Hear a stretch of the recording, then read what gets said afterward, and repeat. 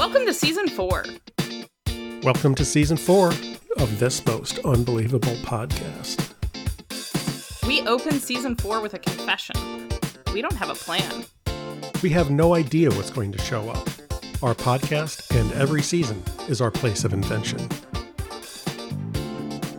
It's where we go to think and learn with each other and to open dialogue with our listeners. We look forward to another season of brainstorming and surrendering to what unfolds.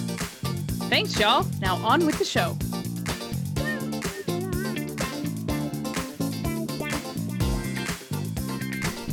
Hey, Paul. Hey, Sherry, what's going on? Life, meaning the universe. The huge. Huh? Usual topics. How's it going? Cool. It's going pretty well, I think. Here we are. It's podcast. What is it? Tuesday? So. Podcast Tuesday. Podcast Tuesday. Indeed. Podcast Tuesday. Yeah. And doing well. Good. Yeah. It's kind of an interesting Podcast Tuesday because we've been talking for a little while now and we have been having connectivity issues. We have. I've had them for the last couple of days. Actually, I've heard I've been kind of glitchy. I've been freezing. My audio has been like stopping and then it speeds up really fast and it looks fun and it sounds funny, so we might make it through this one. Well, what's funny is because we record separately on our own mixers, whatever we produce will sound flawless. It will. But what's interesting is our listeners will hear flawless audio, but we may not experience flawless audio between each other. Yeah, when do we ever, between any people, when is audio ever flawless between ourselves? It's the inconvenience of these words that we use, to say things to each other and to make our intention known and all of that. What's to be done with it? That's all we got. That's all. Well, it's not true. It's a lot of what we got. It's a lot of what we have. So words are kind of interesting because obviously I love them a lot. I put a lot of I put a lot of clout in them. We literally are doing this thing where we use words and putting it out there. So right, and we've decided this is the thing we're gonna do, and we've done it like a bunch of times, like 50 times. Happy anniversary. Yeah, happy anniversary. Well, I don't know. Is 50 an anniversary? Like, I don't know. It is now. Okay, so. Yeah. I mean, when we weekiversary, Yeah, when we hit 52, we'll have hit our podiversary. Yeah. Yeah. Right. I like that we make up like milestones that we acknowledge. This is like my favorite thing. But yeah. I just think it's good to celebrate things. But words, yeah, so we choose to use words and we record them, talk amongst ourselves, and then we put them out there for strangers and friends and loved ones and foes, who knows? To listen to. And yet words are slippery. Uh-huh. They are. Mm-hmm. They are. So what's your beef with words, Paul? They go through this space in between people a lot of times. Right now, for example, if you're listening to this, these words are transversing this space between, and a lot can happen in that space. Mm-hmm. And a lot happens before the words get into that space, and a lot happens after the words are in that space. When the words, are leaving the speaker, mm-hmm. How did those words come into being? Why those words? Why the volume? Why the tone? Why the inflection? What is really trying to be sent here mm-hmm. with these words? And that, the foundation of that is all kinds of stuff. The foundation of that is, in my case, 49 and change years, almost 50, of trying to figure out what it is I'm actually trying to convey, and then having a toolbox with which to do that. Toolbox being not just the words, but how to say the words, how fast to say the words, what words to emphasize, how to move my body while I'm saying the word, blah, blah, blah, all the stuff that gets packed into a word. And then you sort of throw it out there, you sort of throw it out there into the universe. Sometimes, you record it and send it out to a lot of people. Sometimes it's directed in a specific way for the intention of one person to hear that. And then what happens on the other side? Mm-hmm. It's received by somebody who has a completely separate, different life, a completely separate set of circumstances, a completely separate way of relating to those exact same words and those exact same gestures and those exact same tones and inclinations and all of that. And it goes in. But it doesn't go in the way that they were sent. It goes in the way that it was received, and if only there wasn't this dumb space in between people, and I could just take what I'm intending to intend and just like shove it in, right, to somebody else's being with an abject, refusal of, self autonomy and, a totally impositional way of thinking about it. That would just be so much easier. Then again, wouldn't it be easier to do that? But then again, what would be the fun? Well, yes. They so rarely land as intended. Sometimes, sometimes they do, sometimes they don't. It's never a guarantee. I'm not sure that they're always delivered as intended either. I mean, so that's, in my classes, when I teach the rhetorical situation, one of the things that I teach is that within the rhetorical situation, there's, the speaker, the communicator, there's the audience that's being communicated with, and there's, that primary audience, right? Like, so right now my primary audience is Paul Fitzgerald, but my secondary audience is whomever is going to listen to this podcast, right?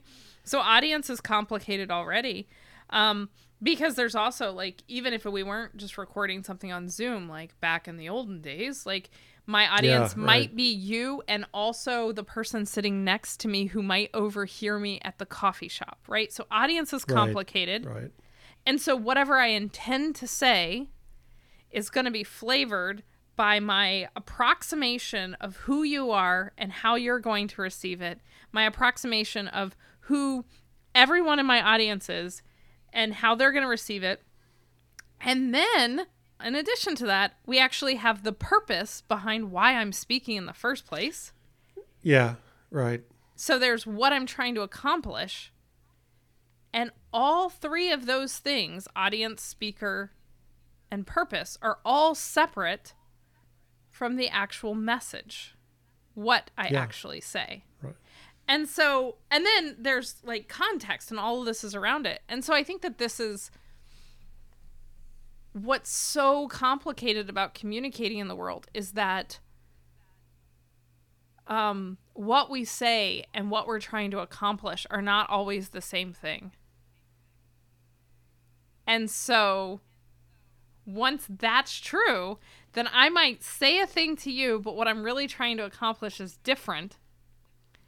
And then you are going to hear what I say, and you're going to receive that message, and you're going to interpret what my purpose was based upon that message. And we may or may not be, like, working with the same understanding of the world.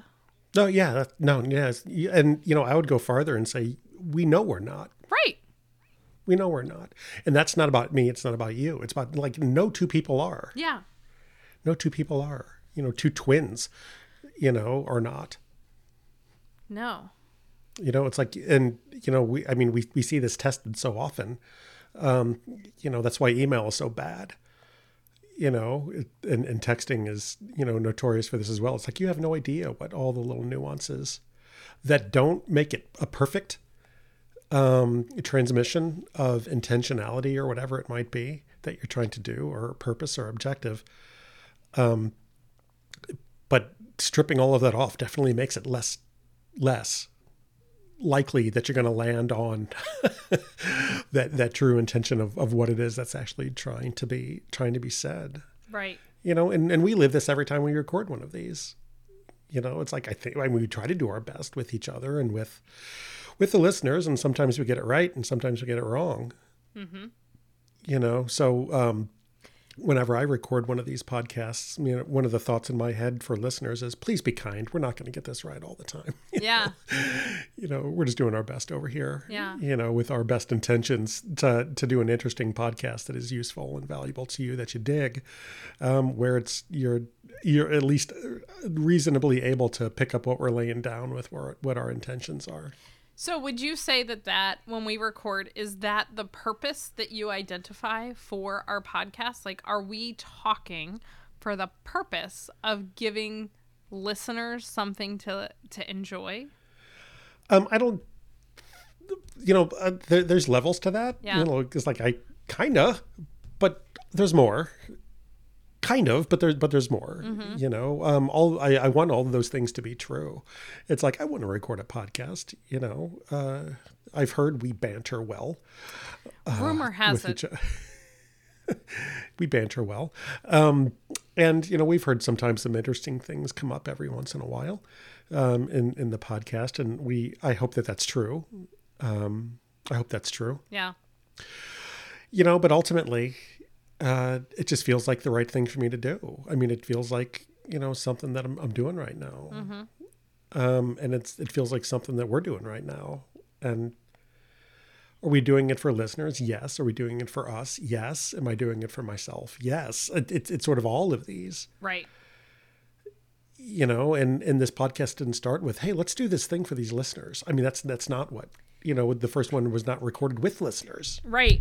Well, and this is where, like, one of the things that's, to me, interesting when we record is that this, in a lot of ways, is me at my least rhetorical.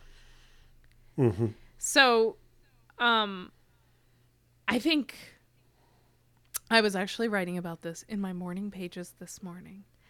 Nice. I perform a lot, and a lot of times my performances, like how I perform in spaces that I navigate, are based upon my understanding of what whomever I'm with, what they want to see reflected back, right? Like, so a lot of times Mm-hmm. what I'm doing is approximating what are the expectations of the person I'm talking to, Uh-huh. and how do I offer to them the perfect reflection of what they expect.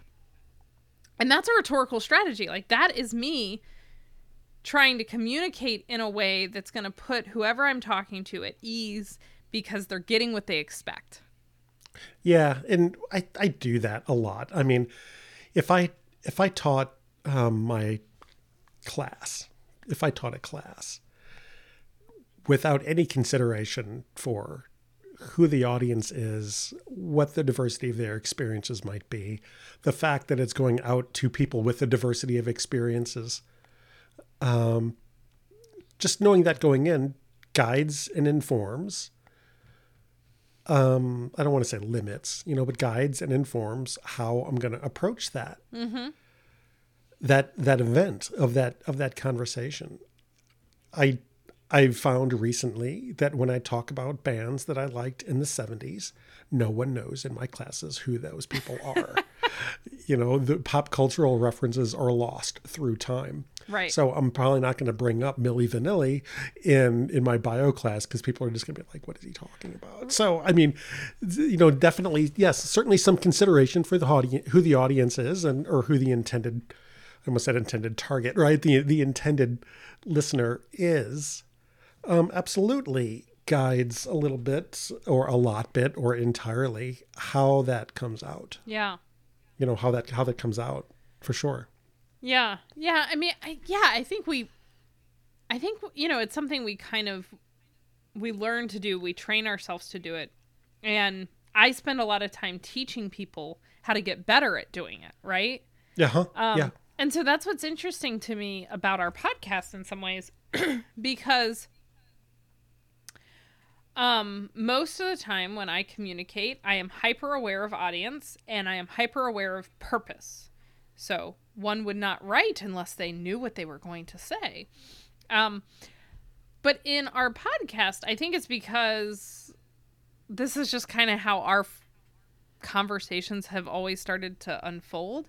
I don't think too much about who's listening.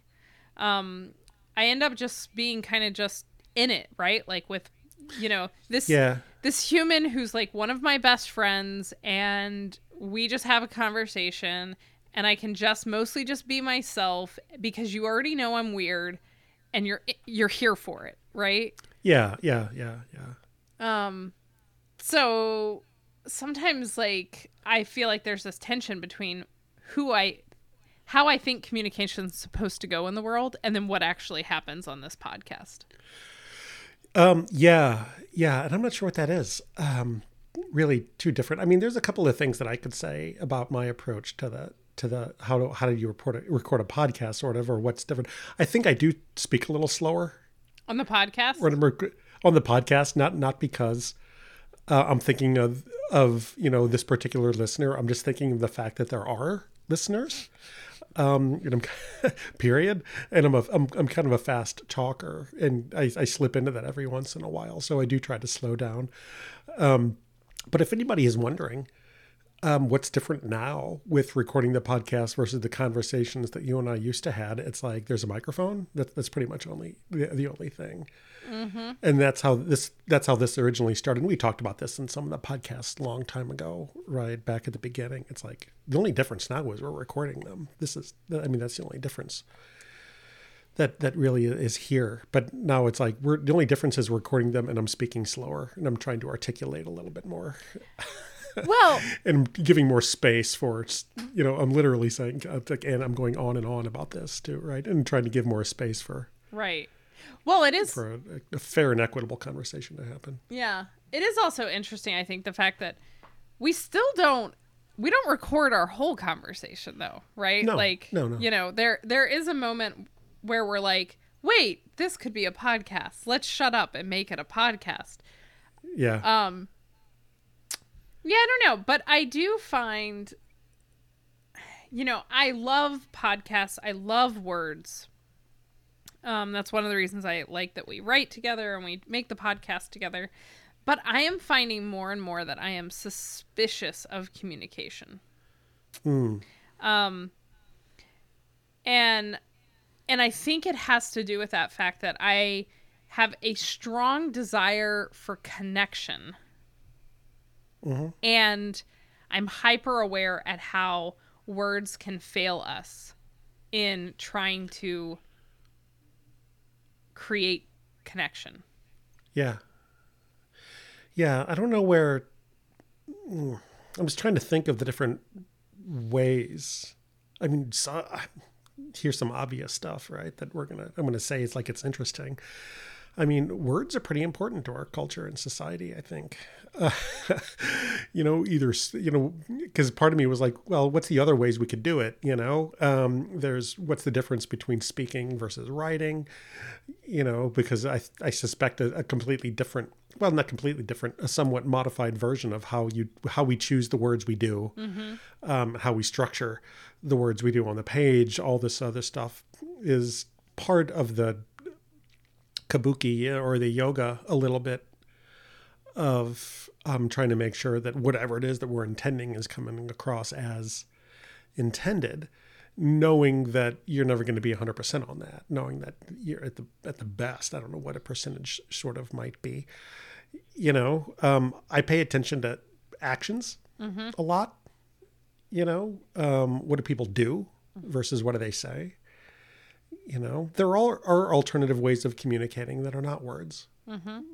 as well, and how is this person living their life? What are they doing?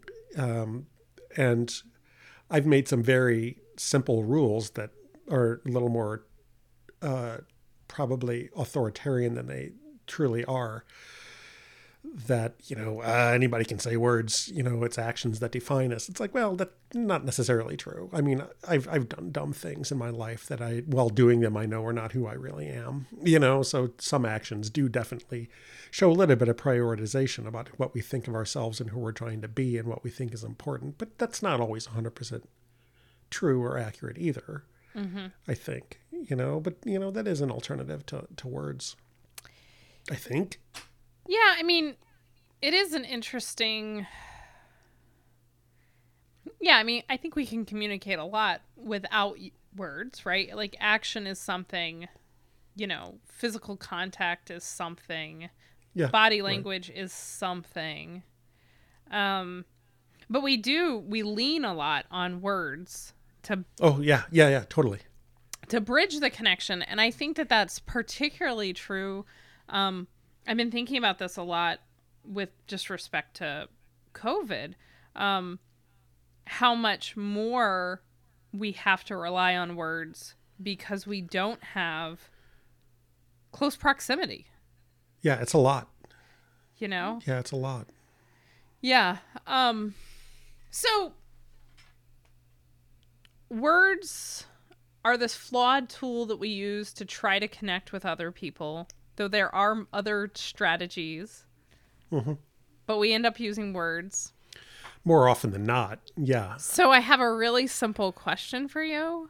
Yes. What does it mean to feel connected to someone else? What does it feel?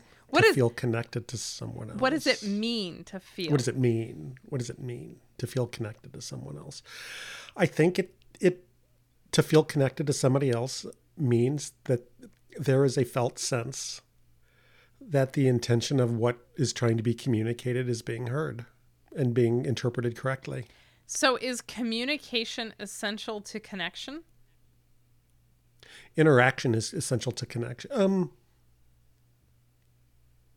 Is it? I mean, from first principles, there have to be other people out there to be connected to them. And it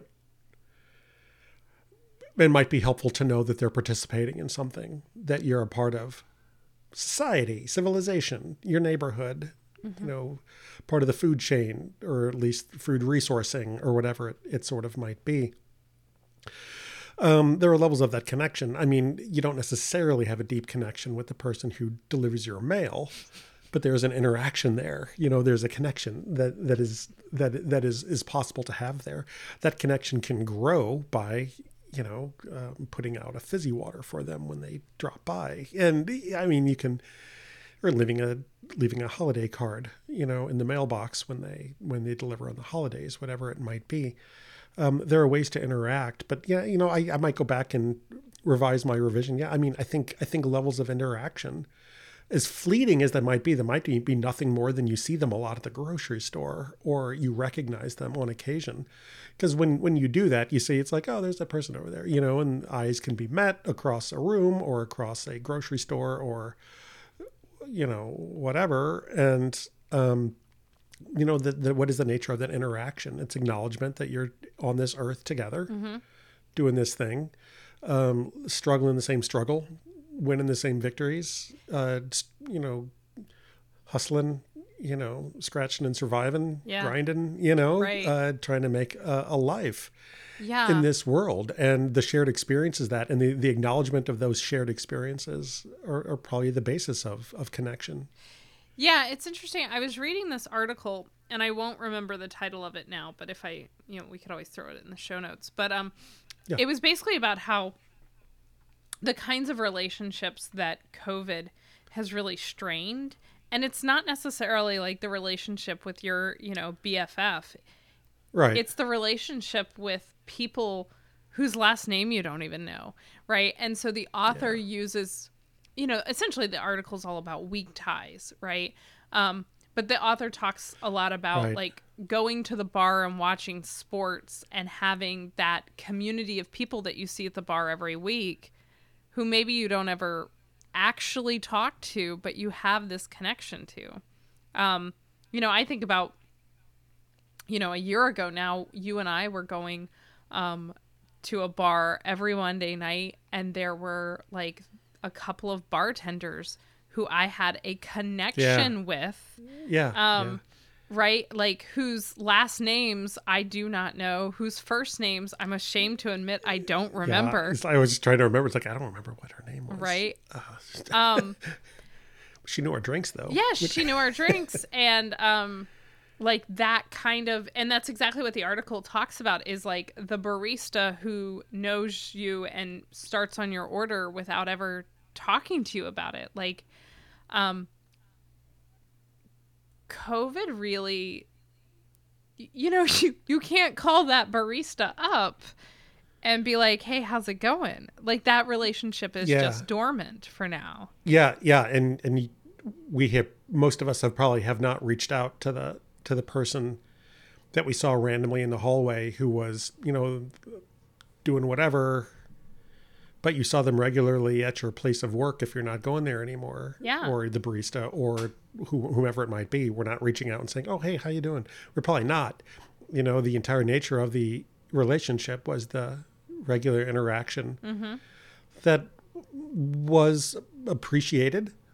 Yeah. That was appreciated and is no longer there to appreciate. Right. And I'm starting to make myself feel bad, I'm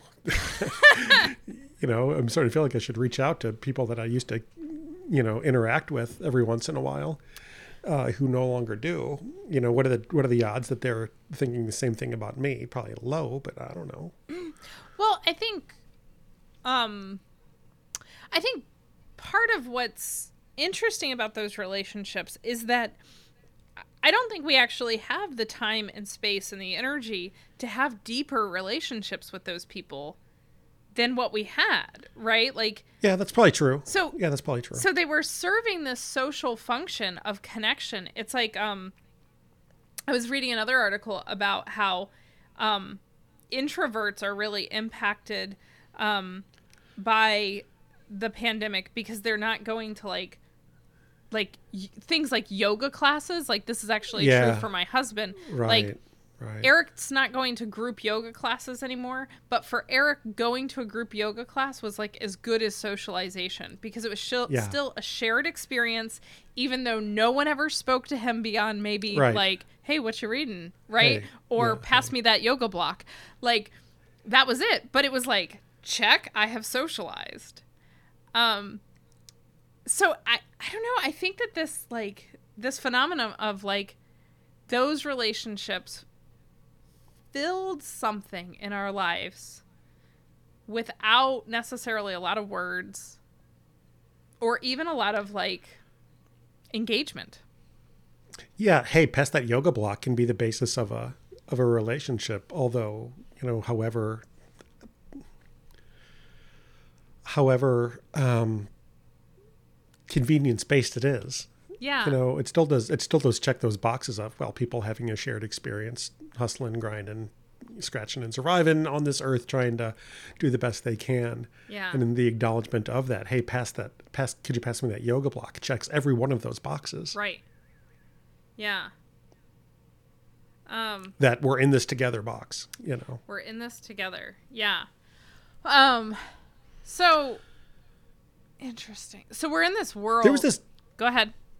There was this old research, right? I don't know how old it is. Well, it's old if you're young. If you're older like me, it's not that old, I guess. It's pretty new research, right? And it was about Facebook friends when Facebook used to start taking off. So this is like 1 million years ago. And it's like, Bob has 1,322 friends. And it's like, how many of these people really are Bob's friends? How many close friends is it possible to have? And I think a lot of conjectural math went into this.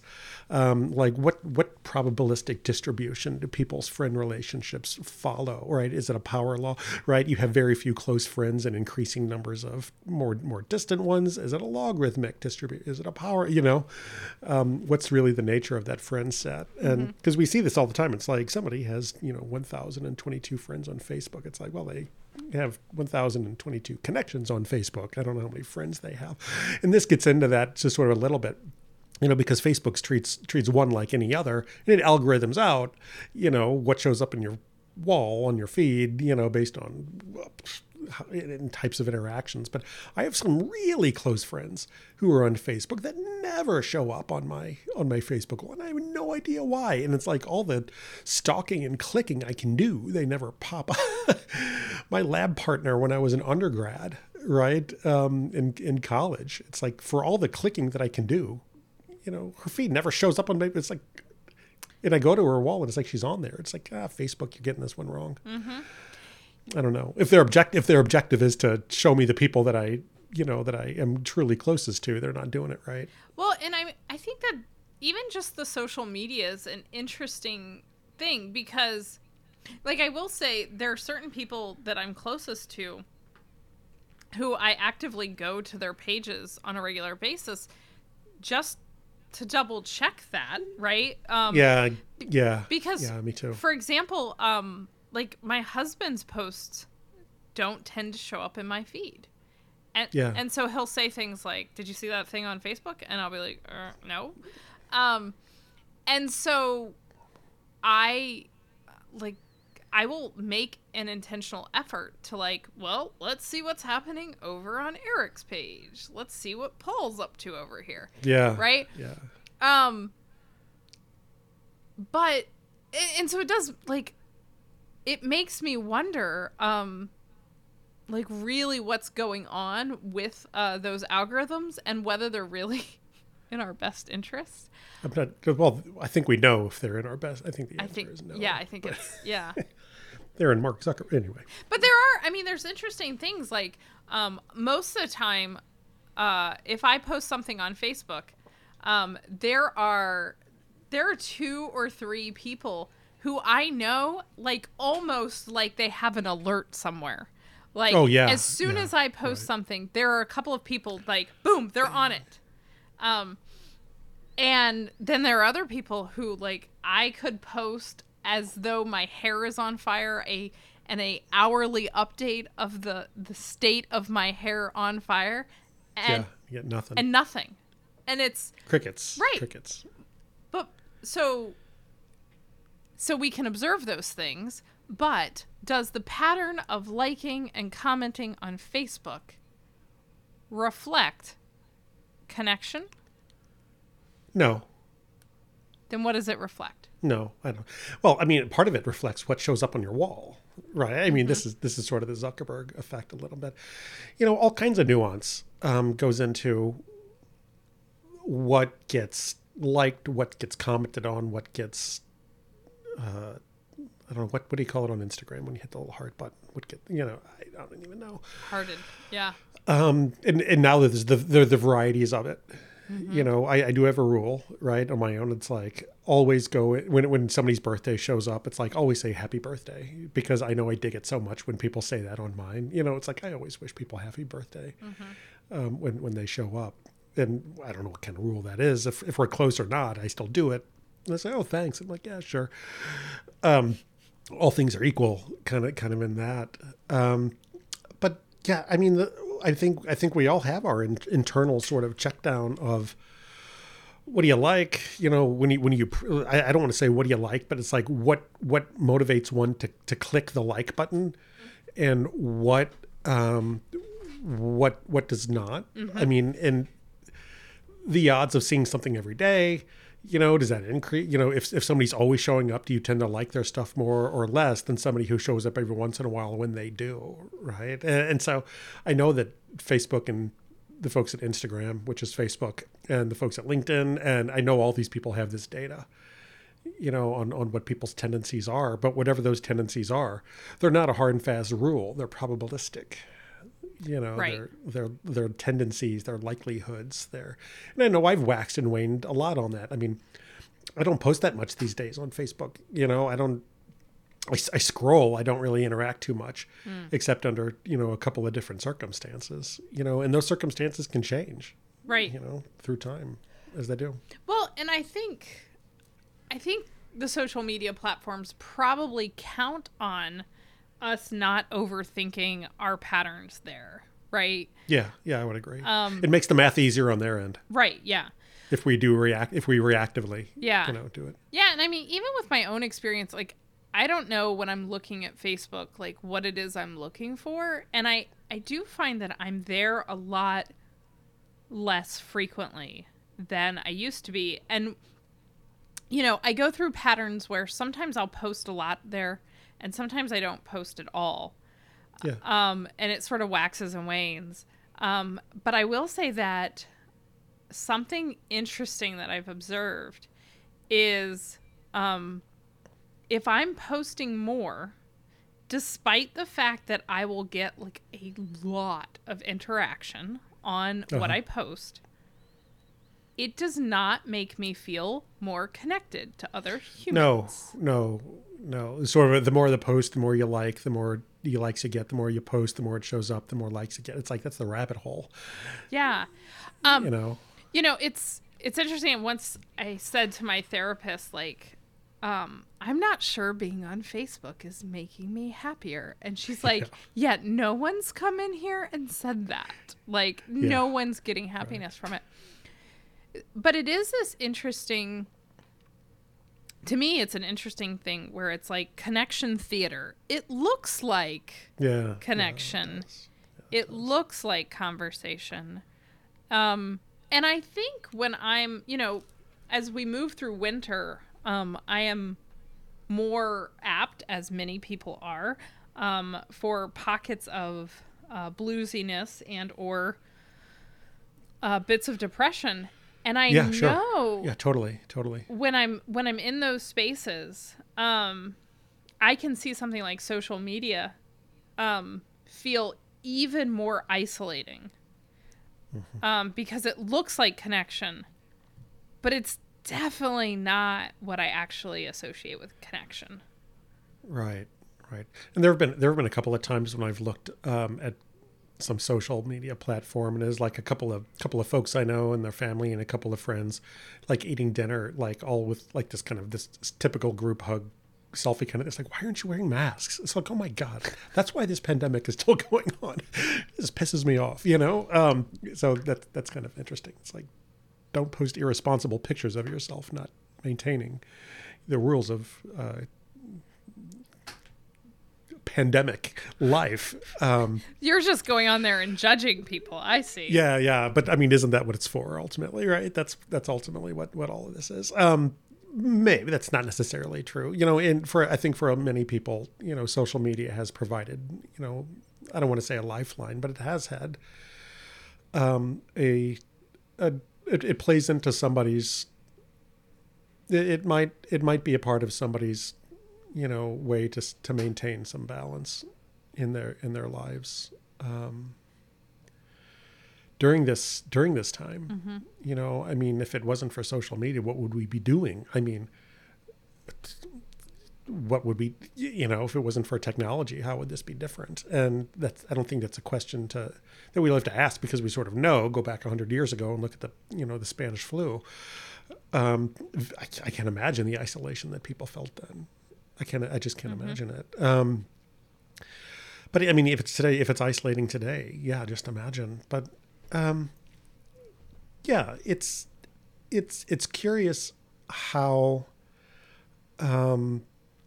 what has happened with social media through this pandemic. And I mean, the big thing that I usually just think about is Zoom, you know, or we're on Skype right now, but any of these, Google Duo, pick one.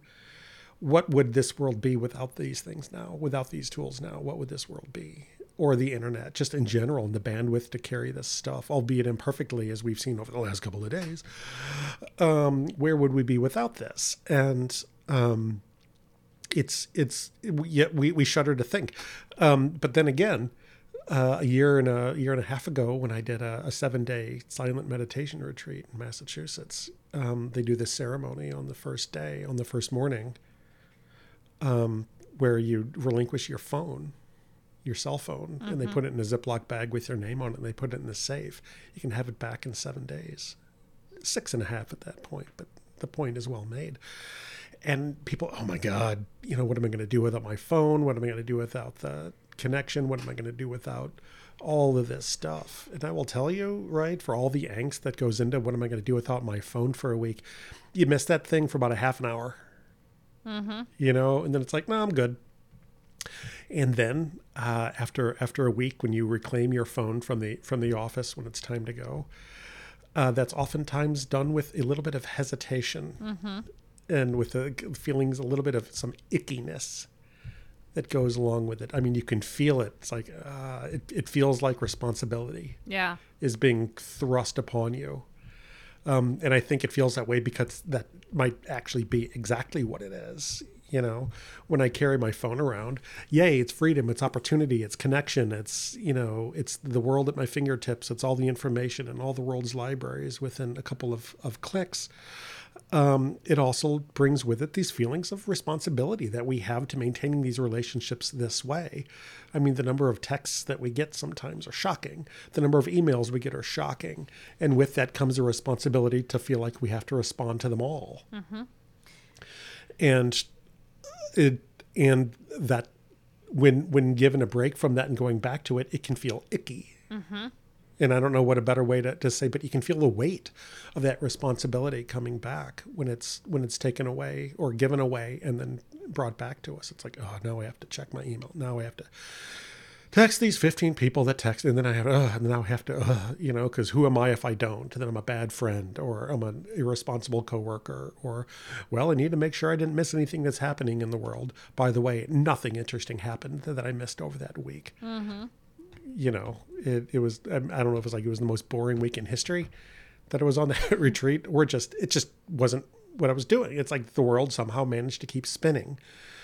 The sun still rose and the sun still set, you know, and everything that had to happen happened, despite the fact that my phone was not on me. And I didn't have those connections with, in the way that they were represented with my phone. Right. Well, I mean, you know, people connected to one another for so long without them, right? Like, it should not be astonishing, the fact that we can. Yeah, it's like I've been here before. Yeah. You know, I grew up like this. Yeah, I mean, that's right. Like, I didn't have a phone until, I don't remember if I graduated from college. I mean, I had a phone, but it wasn't a smartphone. I think I got a smartphone after I left college, but I'm not really sure now. I think it was 2004, 2005 maybe. Yeah. Motorola Razr V2. Yeah. Best phone ever. Yeah, it was around there for me. But I don't know. It is an interesting thing. I've been thinking a lot about connection and friendship and isolation as we've been navigating quarantine for now almost a year. Almost a year. Because I think, you know, I definitely prefer connection that is not mediated with technology, right? Like, yeah, sure. So for me, like, this, I mean, the sign of real connection is often when everyone forgets that they have a phone because they're present within the situation. Right. But how many times do we even have that anymore? Right. Like, yeah, not as many. And it was easy prior to this to confuse the technology for the relationship. You know, the relationship you have with somebody is not the technology that you have. And it was mistaken for that, I think, a lot of times. You know, because we're friends on Facebook, we have a relationship. Well, maybe we don't. Maybe we met each other once. You know, but is there a relationship there? Is there? No, not one that, I don't want to say the word meaningful because it might be, not one that is regarded in the way as others might be. And well, and it's certainly not intentional, right? Like, after that, like, would you like to be my friend on Facebook? Yes or no? For a connection to really be a connection after that, it has to have, I think, some bit of intention to it. And I think that's why, as I look at what my friendship circles look like now, a year later, that's been a really interesting dividing factor of how many relationships were the product of proximity and how many relationships actually thrived when we moved into this place of intentionality. Yeah, we all found that out. Yeah. We all found that out, right? And I do remember those early days of noticing that more. Mm-hmm. I think and attempts to maintain every relationship the same way without physical proximity. I don't think it can be done. Right. Or at least it couldn't be done in me. The relationships that have been maintained, and the ones that have been set down for now have been set down for now, and they can be rejoined or relegated to likes on social media. Mm-hmm. And that's not either here nor there, nor is it really an indictment or anything of what the relationship really sort of is or was. It just sort of is what it is. Yeah.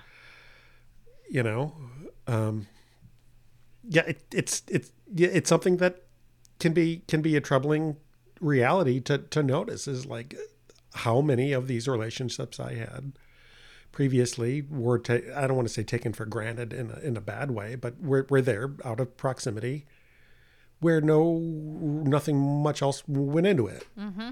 Mm-hmm. But it was there, and it was great, and it was meaningful, and I really appreciated the interactions I had with whoever that person was, and we haven't had them in quite a while, and we might have them again. Mm-hmm. Yeah, I mean, and that's great. Yeah, I think that's I think that's always part of sort of how friendships flow within life, right? This is why one might have their high school friends and their college friends, right? Because as proximity changes, the friendship circles change. Like, we know that is true. Yeah, right. But I think we've seen it all of our lives. Right. Yeah. But I think what's interesting is, like, the pandemic caused it to be like, well, I haven't changed jobs, but all of a sudden my circle's changed. What? Right. But I think I don't know. I feel like I'm thinking myself in circles about connection and how we maintain connection and what connection really even means. And I think it's partially because, and we've talked about this a little bit, like, I'm really thinking about what it means to be connected to other people and whether or not we are always ultimately isolated from everyone else. Mm-hmm. So, do you think the gap between two people, knowing that we have words and words are flawed and all this stuff is true, and proximity is sometimes what we base our relationships on, and social media, and there's so many distractions, can we really connect to other people, or are we always fundamentally isolated from other people? I think we hold within ourselves the ability to be fundamentally connected with people outside of time and space. I don't need to say anything more about that, do I? I can just sort of leave that one. No, I don't think that's true. Yeah, it's like I was always thinking, it's like, I think I'm gonna have to say some more about this. Space is easier to grasp than time. Time, it's like, all right, do I maintain a connection with my parents, my mom and dad who passed away? Yeah, I do. They live in my heart every day. I have pictures around of them. My relationship sometimes feels closer with some members of my family now that they've passed than they did when they were alive, simply because more intention goes into maintaining it. Mm-hmm. And I don't know if I can say too much more specificity about that, because I don't know if there is much more specificity to it than that. It's like, I've had more conversation with my dad since he's passed than I did when he was alive, I think, or at least for the last 10 years of his life. I mean, we were across the country from each other. It's like every relationship has its own complexities, blah, blah, blah. I mean, what I see is the physical relationship between, my physical presence and somebody else's as part of a relationship and an interaction. It's not all of it. Mm-hmm. It's not all of it by virtue of the fact that, I still have relationships, friendships with people where we communicate in ways that are not in front of each other. We used to love the once a year at a conference when we would meet each other and say hi and go to the bar and get a drink. And then we'll see you next November, right? At the next conference, whatever it would be. And that relationship was maintained throughout that year by virtue of the fact that we were working with the same organizations. We shared a lot of interests with our students. We were, part of the same whatever, or, professional group or whatever it would be. And those things can change, but those relationships can be maintained. And there are some people that I know I will probably never see again in person, who I have relationships with, of the electronic form. Are those relationships real? Yeah, they are. They are. Are they the same as an in-person one? No. There's a different flavor to them. There's a different nuance to them. There's a different way of being. There's a different set of interactions. I was texting with a friend of mine earlier today, and we agreed to have Zoom coffee later in the week. Somehow that's different. It's different. And I don't know if I can really say how that is, besides I can see them instead of just typing it. I'm not sure what the meat of that is. But I know that, and this might be a multi-decade meditation practice talking or what, I'm not sure.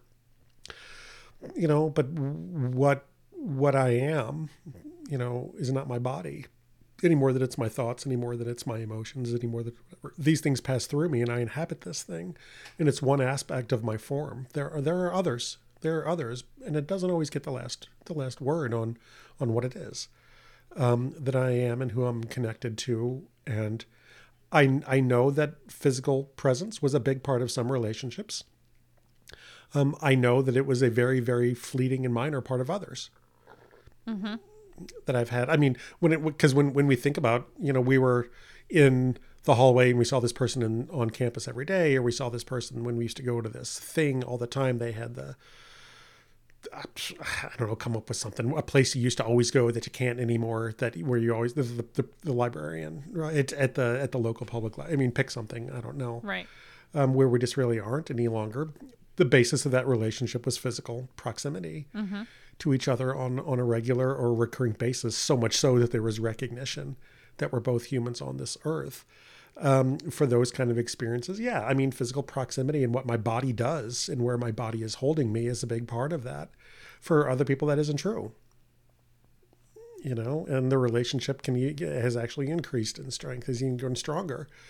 And more than been maintained without physical presence, because I don't think that's ultimately where a relationship comes from. So then, the natural next intention. Question. Intention is where it comes from. Yeah. The intention of what it is. What is this?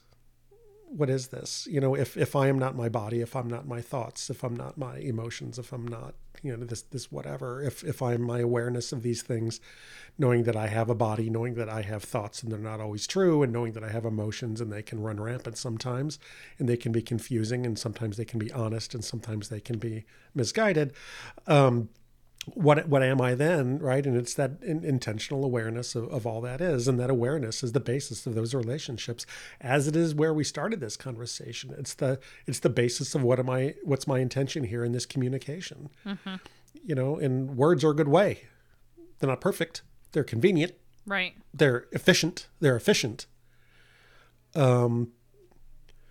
I mean, we've seen people say so much and actually say very little at the same time. And the opposite is also true. We've seen people change the world with a phrase.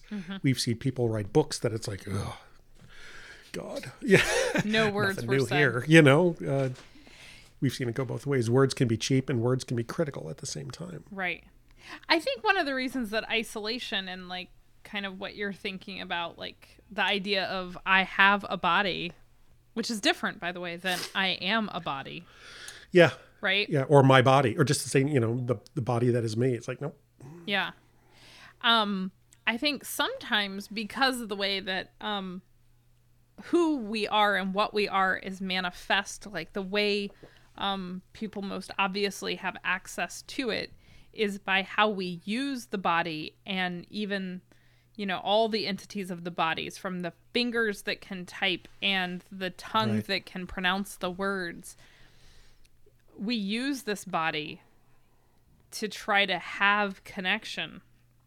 And I think that that's why I think a lot about isolation. I sometimes feel like we are all trapped within our body. Yeah. Yeah. And so part of what connection looks like, or the struggle for connection looks like for me, is trying to overcome that distance. Yeah. Yeah. I mean, don't get me wrong. Having a body is really convenient. It's like super convenient. It's like, I'm really happy that I have one. It works pretty well. I will say not as well as it used to, right? In my younger years, it takes longer to recover when damage is incurred upon it and things like that. It's really great to have one, and it does a lot of cool stuff for me. And it doesn't have its occasional rebellion, but it plays along well enough for us to get through the day on most on most days. Not all, right? Occasionally it gets infected with things, but usually that's short term and short living. Yet, our bodies sometimes fail us, and our awareness is maintained, and our connection is maintained, and we can still feel things that move through our hearts, and the thoughts still come in and sometimes tell us the truth, but sometimes don't. The body is one aspect of this that you are, or that you have, or that you inhabit, or that you reside in, or that carries you. That's not always who we are. That's code for it's not ever who we are. There's something inside of that thing that is the real good stuff. And the body is one way it expresses itself, and there are others. There are others. The body's really convenient. Yeah, I think it's good to have one. Yeah, it's good to have one. Doesn't always behave itself. Doesn't always do what it's told. Doesn't always serve me as well as I would like it to, but I don't always serve it as well as it should be liked as well. Well, because it has these needs like every single day. Yeah, it keeps wanting water and like food and sleep and sunlight. These other inconvenient. Yeah, it's kind of a pain in the butt that way, literally. As the phrase goes. It doesn't always treat me as great as it could, but like I said, I don't always treat it as great. I really like nachos. Cheese is good. I could probably use the muscles in it a little bit more, and they'd be a little happier. A lot of sitting down lately. A good yoga regimen might be something that's appreciated by it every once in a while. Stretch it out. It's true. So, I mean, what can I say? What can I say? Well, I don't know. We've said a lot of words, haven't we? Yeah. Yeah. As we do with our mouths. Yeah. Yeah. Yeah, it is interesting. There's no getting away from it, right? Like, we do have a body, and we have to spend a huge amount of time tending to it. And then we have to try to use it to connect with others. Because I think that is the point. Yeah, I think so too. But I think so too. It's also a lot of work. The tending to the body, the connecting to others. It's a lot of work. Yeah. Yeah. We do our best. We do. Because that's the job, right? Yeah, and everybody else's too. Yeah. The expectations, I think, are lower than we think. Yeah. Interesting. Cool. Well, that was episode 50. Yeah, this is 50. 50. That's surprising. I don't know if that is. It was like, wow, there have been 50 of these.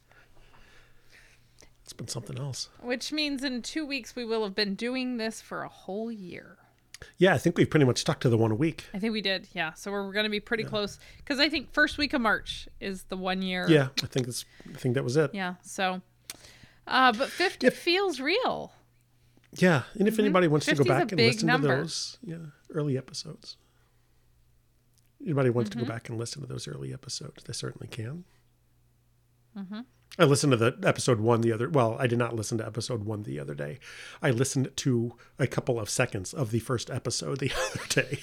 Just what did this sound like back then? It's like, well, it's not that bad.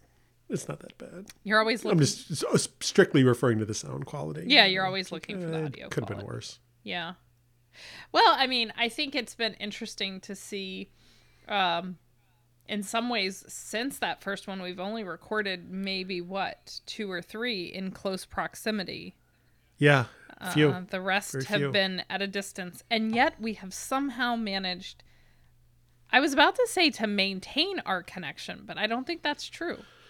No, it's different. It's grown, right? It's evolved, adapted. It's been intentional. It's serving the time that it's in. Yeah. So. Us in the time that we're in. Mm-hmm. Yeah. Well, I'm not sure we solved anything related to words, connection, or any grand topic today, but yeah, we always have an interesting conversation. We do, and I hope that if we haven't clarified things, maybe we have made them more confusing for you. And if we've made it more confusing, I promise we'll tell you the answer next week. So listen in.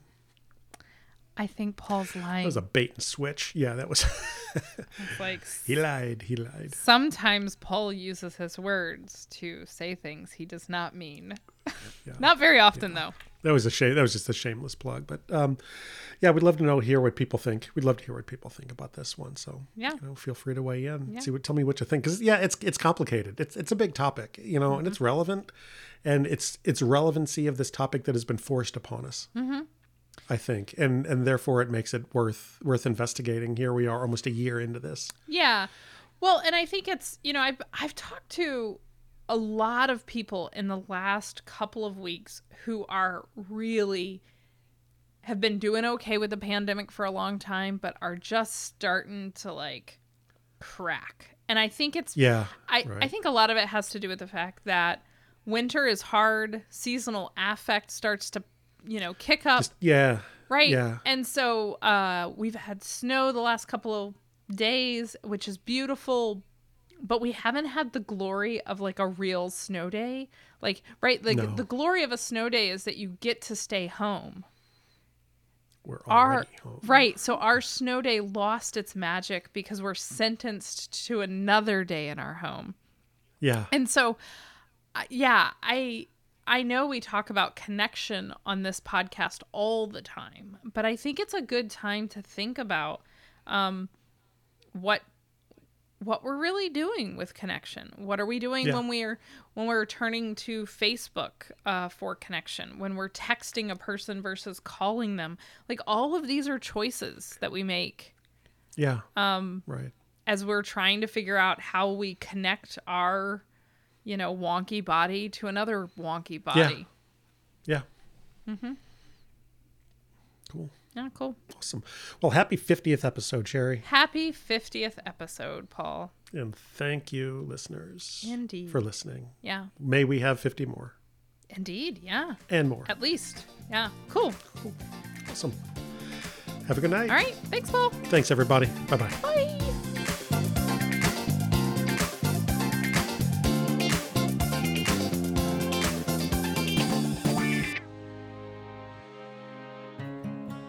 This podcast is produced by Sherry Spiegel, Paul Fitzgerald, and This Most Unbelievable Life. For more information, please check us out at www.thismostunbelievablelife.com.